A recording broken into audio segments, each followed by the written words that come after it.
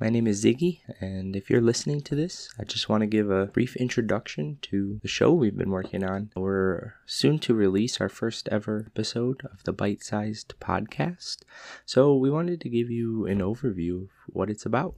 And our main series is we have a game club, which operates a lot like a book club. So we invite our audience to play along with the same games that we're playing each month, to write into us in our listener mailbag. And we're going to talk about what we like about games, what we didn't like about the games we were playing, and just get over our overall impressions with the game, what we think other games could learn from it. It's going to be a lot of fun. We're going to go through some of these games that we've had on our watch list for a long time. We're also monthly going to look at some games in a series that we call Under/Over.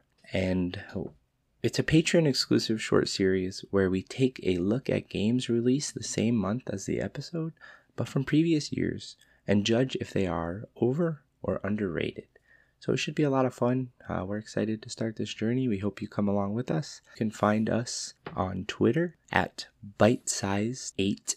as in 8-bit. And you also can find us and show us your support on Patreon at patreon.com/byte-sized-podcast. And that's Byte with B-Y-T-E. Thanks for your support. We look forward to revealing our first episode, and we look forward to hearing from you